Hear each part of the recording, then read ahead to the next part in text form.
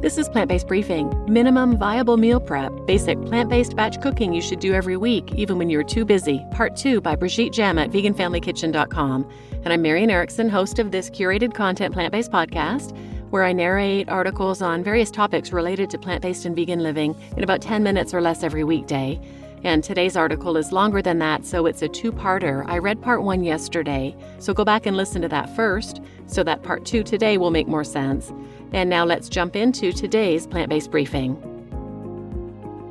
Minimum viable meal prep, basic plant-based batch cooking you should do every week, even when you are too busy. Part 2 by Brigitte Jem at veganfamilykitchen.com. Make sure you have the greens. I'm all for zero waste, but if you are seriously in a bind, you have my blessing to buy a convenient box of pre-washed Boxster bag greens. Choose the baby option like kale or so-called power greens, which are usually a mix of different nutritious young dark leafy greens. Those provide maximum nutrition for minimum effort. A more economical option is to buy a bunch of kale, rinse it in plenty of water, then chop it into ribbons. Massage energetically with your hands and store in a container with a paper towel or cloth napkin at the bottom. Add a soup or stew. Soups and stews are the ultimate prep-friendly dishes for your basic plant-based batch cooking session. You don't even need a recipe to improvise a tasty soup or stew with lots of flavor, and you don't need to worry about chopping things nicely if you plan on blending everything smooth at the end. Prefer it chunky? Call it rustic and you're done. Always start by sautéing a diced onion. Add a few extra vegetables, make sure there are seasonings like garlic, spices, and herbs, then add broth and beans. I find that many Indian dishes are a great fit for plant-based batch cooking and also an opportunity to get my dose of ginger and turmeric. Dried fruit also make a nice addition to curries. No time to mess with fresh garlic and ginger? Make sure you have garlic and ginger powder. There's absolutely no shame in using those. You can also use canned tomatoes to make it more into a chili, great on roasted sweet potatoes, rice, tortillas, and more. Or a rich tomato sauce, like my versatile vegan bolo sauce linked here, served on pasta, portobello mushrooms, potatoes, or polenta. Make your soup or stew into a complete meal by adding some grains, or plan on pairing it with whatever grain you cook for the week. Brown rice or whole wheat orzo noodles work well in soups. Quinoa melds nicely into a bean chili. When all soup ingredients are cooked to tender, add a big handful of chopped greens for even more nutrition and stir them in. They'll wilt while the pot cools down a bit. Check out my list of 20 prep-friendly recipes for batch cooking linked here, including many soups and stews. How to make the most of your time when doing basic vegan batch cooking.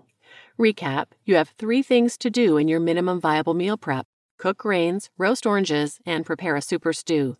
Here's the right order to do it in. 1. Start the oven at 375 degrees Fahrenheit and a big pot of water on the stovetop on high. 2. Rinse the grains in a fine mesh sieve and set aside. 3. Chop the veggies for roasting and put them in the oven for about 40 minutes. If you remember to flip them partway through, great, but it doesn't matter that much.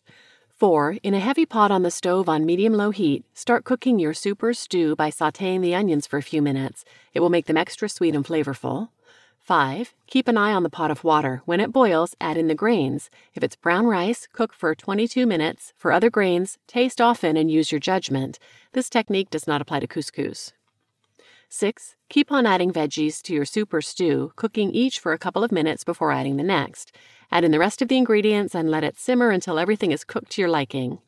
7. Your grains should be ready at some point during the simmering. Drain through the fine mesh sieve, return to the hot pot but off the heat, put the lid on and let the grains finish steaming for about 10 minutes before fluffing with a fork. 8. The oranges should be done roasting by now. Take them out of the oven. And 9. Transfer everything to labeled containers and refrigerate. Some people like to pre-assemble bowls and divide their meals into portion-sized containers. If you're on the go a lot, that may be a good strategy for you. Jazz it up with tasty and nourishing pantry staples. Make sure to stock some or all of the following to add into your meals once you assemble them. Nuts and/or seeds like almond, walnuts, pecans, pumpkin seeds, hemp seeds, sesame seeds, sunflower seeds, etc. Nutritional yeast. Dried fruit like raisins, unsweetened cranberries, currants, or apricots. Balsamic or fruit vinegar, lemon or lime juice, keep refrigerated. Frozen mango and frozen avocado, mixed together with a pinch of salt and maybe lime juice for a fantastic topping for curry or chili. How to eat all this? You now have cooked beans, whole grains, roasted orange vegetables, some greens, and a soup or stew. Here are some combinations to inspire you. Compose vegan bowls: a scoop of grains, a scoop of beans, a scoop of roasted orange veggies, a handful of greens, extra veggies if possible like cherry tomatoes, grated carrots or beets, extra antioxidants with fresh berries or dried fruit, sprinkle with chopped nuts or seeds and/or nutritional yeast, and a splash of lime juice or fancy vinegar works in a pinch, although I won't blame you for using a ready-made vegan dressing to bring it all together. Stir-fry it up. If you have the extra 15 minutes, you can make what will look like a different dish by heating up the wok or skillet and making a fried rice-style dinner. Your veggies are already cooked, so start with about half of the grains you plan on eating, sautéing them around the hot skillet until heated through. You can use a teaspoon or two of oil if you're okay with that. Then add the beans and veggies, sauté again until warm, then add the rest of the grains. Throw in a handful of greens and a splash of lime juice or soy sauce. When everything's piping hot, you are done. Or just heat up that soup or stew. Those soups and stews make amazing lunches because you can just warm them up in the microwave. They'll also be very comforting at 9 p.m. after a long day of work when you haven't yet had dinner. Sprinkle with nuts and nutritional yeast or add a spoonful of your favorite salsa or chutney. Injecting diversity in your basic plant-based batch cooking. Use roasted seasonal vegetables. Once in a while, instead of your old standbys like sweet potato and squash, try a new seasonal vegetable. Asparagus is only available locally in the spring, so don't miss it. Radishes, zucchini, and mushrooms are also great roasted, but combine them with the orange veggies. When cauliflower is on sale, grab it. Freezer strategy.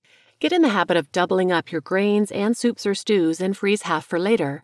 Make sure to label the containers well and keep an inventory sheet on the fridge to remind yourself of what's available. Add-ons. As you get more skilled and faster at this basic plant-based batch cooking thing, I recommend you add a couple of other basics to your meal prep plan like sauces, dressings, and spreads you can use for sandwiches. See ideas and recipes linked here. What will you prep this weekend?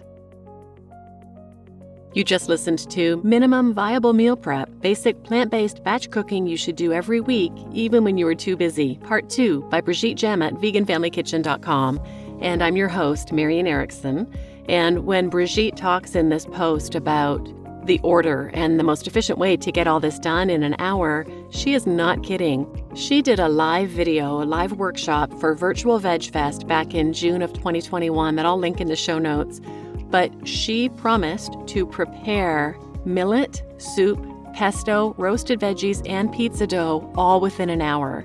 And I watched it live, and my daughter was cracking up at me because I was so stressed as she's starting and she's chatting, and I'm thinking, quit talking, you're not going to get finished. But of course she did, and she's so efficient. And she has taught me so much as well. It doesn't freak me out anymore to assume that that can be done in an hour because it totally can. Anyway, please share this episode with anyone who might benefit, and thanks for listening.